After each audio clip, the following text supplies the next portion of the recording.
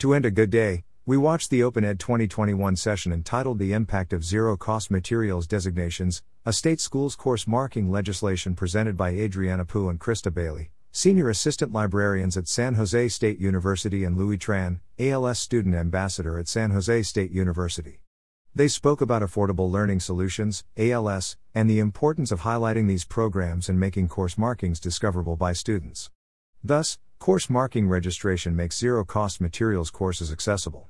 California was the second state to have course marking registration after Oregon in 2015. A spring 2019 deadline for all 23 California State University campuses and 19 California community colleges was implemented for marking zero-cost, no-cost, and low-cost icons in course catalogs. Affordable learning student ambassadors inform with flyers and video tutorials, facilitate workshops, in person and on Zoom, and spread the word through social media. Tran shared tutorials they created for a workshop and the student perspective.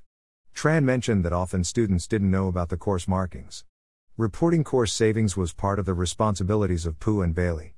When they began to analyze the data of the SB 1359 legislation, they identified benefits such as finding zero-cost pathways and recognizing faculty and student ambassadors. They analyzed data at San Jose State University since 2018 to identify the type of courses that were zero-cost. However, they also couldn't trust the data because some courses that were listed in the catalog did not have the icon, while there are ebooks available at no cost to students. Their hypothesis was the bookstore's adoption process was the issue. After a meeting with stakeholders including campus IT and bookstore representatives, improvements were made to the adoption process. However, now they realized a low-cost option could also benefit the bookstores. I thought it was interesting that the way faculty report and adopt textbooks could complicate the course marking legislation.